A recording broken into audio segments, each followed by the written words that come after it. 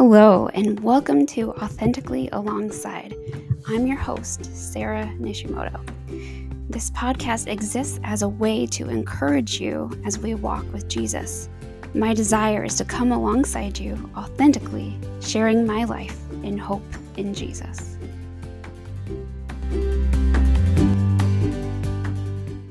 Well, hello, and welcome back to Authentically Alongside.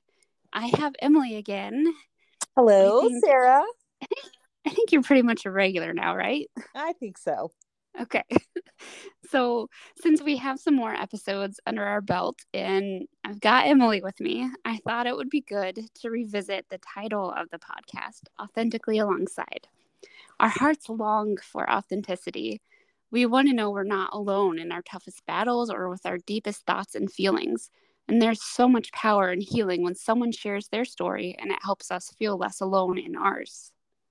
I really think we're all prone at times to believe the lies that we are alone, that we are the only ones struggling, that no one else can understand what we are going through, or even that it's not okay to be struggling through something. And when we feel and believe these things, we often put on a mask so that the people around us don't know that we are struggling. I can't tell you how many times I have had a rough morning or week, and before I step into the church, I take a deep breath, plaster a smile on my face, and act like I'm doing great, and just praying inside that no one hears the hesitation in my voice or sees through the mask I have on. I've done that several times myself as well. Yeah, absolutely. I think we all do. I actually shared with someone recently that I had walked through a season of anxiety and depression, and they knew me during this time. And she told me that she would have had no idea. She said that I always seemed so cheery and positive. My mask was good, but it wasn't authentic. And when we wear our masks, it perpetuates the lies that everyone else is fine or I am the only one struggling, because then that's what we're showing other people, that we're fine, that we're not struggling. I mean, how many times have you walked into a Bible study or a church service and just felt like everyone was doing great, like everyone else had it all together, and maybe you didn't feel like you did? Yeah, I think we've all felt that way so many times before. But as we long for authenticity, we first need to be authentic with ourselves. I think a lot of times we're conditioned to think that the feelings that we have are bad, or we need to downplay our struggles because we're more than conquerors, right? Or maybe somebody else has a worse struggle than we do. Because we compare our struggles. Oh, But completely. instead of stuffing those feelings and comparing our struggles with other people, we need to acknowledge them for what they are. And instead of creating a false self and hiding behind masks, we need to bear witness to who we really are. Yeah, there is a lot of power in being honest with ourselves, becoming aware of who you really are, and dealing with the issues of the heart. I wore my mask so much that I really didn't know myself very well. Sarah, you and I have talked a lot about the importance of self-awareness and being self-aware.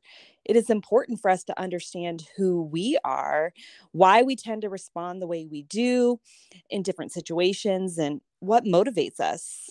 Yeah, self-awareness is so important. And I feel, again, we could probably, and maybe we will do a whole podcast episode on just that. But knowing who we are and why we tend to respond in certain ways and what motivates us, I think it gives us more grace for ourselves and for others to be who we really are and not just try to fit into an acceptable mold. And then after we can be honest with ourselves, we must be honest before God. Often, like Adam and Eve, we attempt to hide parts of our lives from God for fear of rejection. But one of my favorite authors, Lisa Turkhurst, says that being honest with God is essential in paving an authentic connection from our heart to His. Pretending to be fine would be fake at best, deadening at worst. So if something hurts, we can tell him. We can take our gut, honest feelings to him and ask him to help us process them.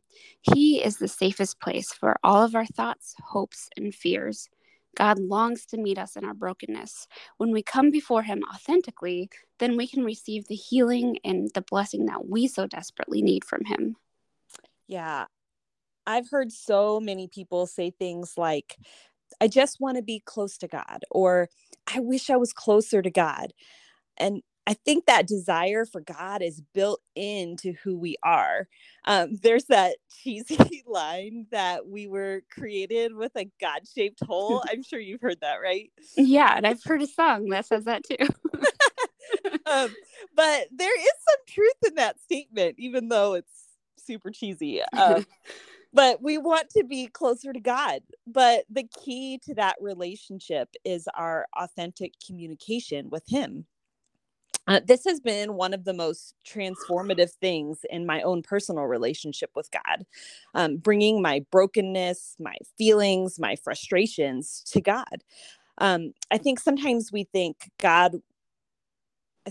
think we pray what we think God wants to hear.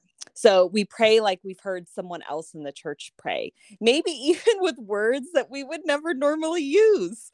But what God wants is our honest hearts. So I've recently learned about the practice of lament. So lament is a passionate expression of grief or sorrow. And the Psalms are filled with songs and poems of lament. So David, who wrote many of the Psalms, is called a man after God's heart. And he speaks words to God with so much honesty. I was actually kind of surprised when I read through some of these Psalms for the first time. So in Psalm 6, he says, "Be merciful to me, Lord, for I am faint. O Lord, heal me, for my bones are in agony. My soul is in anguish. How long, O Lord, how long?" And a little later, he says, "I am worn out from groaning. All night long, I flood my bed with weeping and drench my couch with tears. My eyes grow weak with sorrow. They fail because of all my foes." And just a bit further, "For the Lord has heard my weeping. The Lord has heard my cry for mercy. The Lord accepts my prayer." So David was just so honest with God and what he was feeling and the tears he'd cried. And prayers like this that are found in the Bible are so authentic. You see David just crying out to God, and it gives me permission to do this too. I can get the pain and the hurt that's in my heart out and give it to God, because really, he's the only one that can carry it. That's so true. A friend actually just shared with me an article about lament, and the author says lament is often the path to authentic worship. Mm-hmm. This means that if you are the one grieving, it is okay to weep. Your losses are worthy of lament. This isn't the way it's supposed to be, and it's okay to give voice to your anger and anguish. And how freeing it is to invite God into our authentic selves. I We absolutely agree wholeheartedly. Yeah, we don't have to wear a mask with him. We don't have to clean ourselves up before we come to him. And once we're authentic with ourselves and God, then we can begin being authentic with others. In his book, The Gift of Being Yourself, David Benner says, at the core of the false self is a desire to preserve an image of ourself and a way of relating to the world. Fear of being vulnerable and exposed leads us to create that false self. We fear that people will see us for who we really are and not accept it. We fear failure, we fear conflict, and we fear emotional pain. And guess what? I've experienced all of those things by Mm. being vulnerable and authentic. But those fears cause us to wear a mask, and that does not leave us vulnerable. Now, I'm not saying that we need to be painfully vulnerable in all of our interactions with people, but I am saying we need to stop hiding behind the masks. We need to stop creating this image of ourselves that we think is acceptable, but isn't actually authentic. when we paint this picture that we're always super fantastic, no matter what comes our way, we create this image that nobody can relate to and nobody can live up to.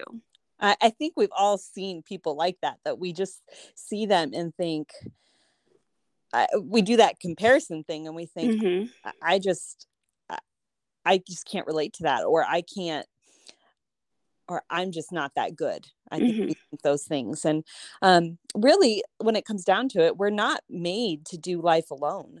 God created us for community. And this is evident in the Bible from the very beginning, when God says that it is not good for man to be alone. And you see that again in the early New Testament church, where we see the believers committed to one another, eating together, taking care of one another.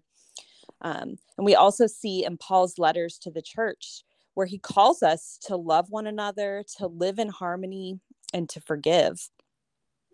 We see community everywhere. We even see that God exists in community as the completely confusing and at the same time awe-producing idea of the Trinity. So we've got God the Father, the Son, and the Holy Spirit living together. That's confusing to you, Emily? Just a little bit, one, God's one, but three, just a little bit. One of those great mysteries. That's right. And then our culture, I think, tells us that we need to be independent and that we should be able to do this life on our own without help. But that's not the example that God gives us. Before Jesus died, there's just this beautiful prayer that he prayed. And within it, and this can be found in John 17, he says, I pray also for those who will believe in me through their message, there being the apostles, that all of them may be one. Father, just as you are in me and I am in you, may they also be in us, so that the world may believe that you have sent me. So Jesus prayed that we would be united together as believers, just as God the Father and Jesus are united. Like, it's just this beautiful picture. Like when you think of the Trinity, where you've got God the Father, the Son, and the Holy Spirit. They're all three separate, but they're all one. Jesus prayed that same prayer for us as believers, that we would all, we'd be our separate selves, but we'd also all be one at the same time. And that same imagery of the Trinity used for God's believers, and that is community. And a little bit baffling, but but that's what God calls us to. That's what he wants for us. And he makes it pretty clear that we aren't called to follow him on our own, but that we are called to do this together. Yeah, and I love how in that verse too it says, may they also be one in us, so that the world may believe that you have sent me. And I think that, growing a community develops us and it transforms us, but it also helps the world see Jesus. And that is so, so amazing too. So entering into authentic relationships and community is risky, but it's so worth it. When Emily and I started being honest with ourselves and with each other about the struggles that we were walking through, our friendship became so much deeper, and we were able to encourage each other with what we really needed. One important reason to be authentic with each other is to be able to share the comfort that we have received from Christ. In 2 Corinthians 1, it says, praise be to the God and Father of our Lord Jesus Christ, the Father of compassion and the God of all comfort, who comforts us in our troubles, so that we can comfort those in any trouble with the comfort that we ourselves receive from God. And if we don't share our troubles with one another, we can't share our comfort either. And I think it's so beautiful when the pain that we've experienced in our lives can be used as a healing balm for those who are walking through what we've walked through. Yeah. Being authentic, it is super scary, but it is worth it. Absolutely. We need each other. I have found so much comfort from Sarah and others in my life that have dared to be authentic. And I hope that, I can provide that comfort for others when I'm authentic as well. And I think if we look at our hearts, we really are all longing for the same things. We're all longing to be known, to be seen, and loved by the people around us. And with this podcast, we hope to encourage you all, first and foremost, to look to God for these things, to look to God to be known, seen, and loved, and to find your identity. Because God knows you, everything about you. God sees you. He sees your pain, and he sees exactly what you are walking through. And God loves you.